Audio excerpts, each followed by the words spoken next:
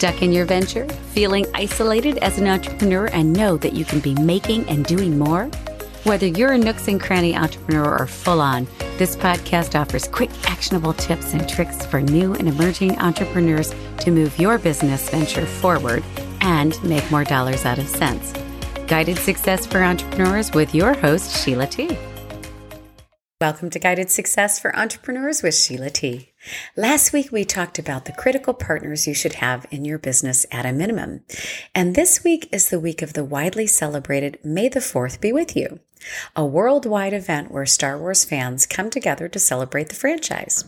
It's also known as Star Wars Day, and additionally, there are celebrations on May 6th for the Revenge of the Sixth. When did this even become a thing? It actually came about in 1979, when the UK Conservative Party paid for a newspaper advertisement saying, "May the 4th be with you, Maggie, congratulations," to celebrate the party's general election victory.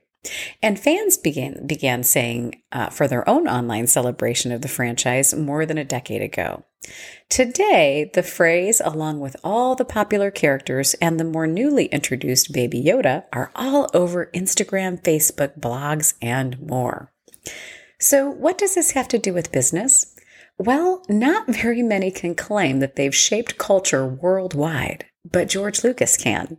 He turned his creation, his baby, his project, into a worldwide cultural phenomena. It wasn't just about the movies. He created a franchise of related novels, games, cartoons, fan projects, Lego characters, and more. George Lucas is a successful entrepreneur.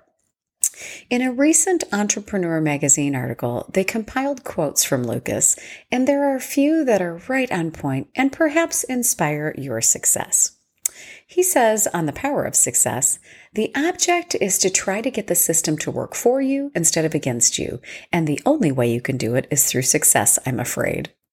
We can get so caught up in the minutia of our business, we forget that success is the goal. How we get there, the mechanics will come, but we've got to remember why we're doing what we're doing. He also says on taking control, "I took over control of the merchandising, not because I thought it was going to make me rich, but because I wanted to control it. I wanted to make a stand for social safety and quality reasons. I didn't want someone using the Star Wars name on a piece of junk." This is a great reminder that careful thought to partnerships and where your baby goes is important to your overall brand. This doesn't mean you want to have control over every little thing in your business, but definitely give strategic thought to what happens in the future to your brand image when turning it over. He also says on passion, "It's hard work making movies. It's like being a doctor. You work long hours, very hard hours, and it's emotional, tense work. If you don't really love it, then it ain't worth it." It's tough giving long, hard hours to something you don't love or isn't a passion. And this is a great reminder that if you're struggling with giving your business your all, pretty consistently, we all have our moments. But if you're really struggling with giving it your all, this may not be for you. And then finally, on the privileges of mega success gives you, he says, "I've worked hard enough and earned enough to fail for the rest of my life, and I'm going to do it." Failing is the road to success. If you haven't failed and failed multiple times, you're probably not doing it right. So you may not desire the kind of explosive success that George Lucas has had, but it's certainly inspirational when you decide you aren't going to let anything or anyone define your success or lack thereof and believe in your why.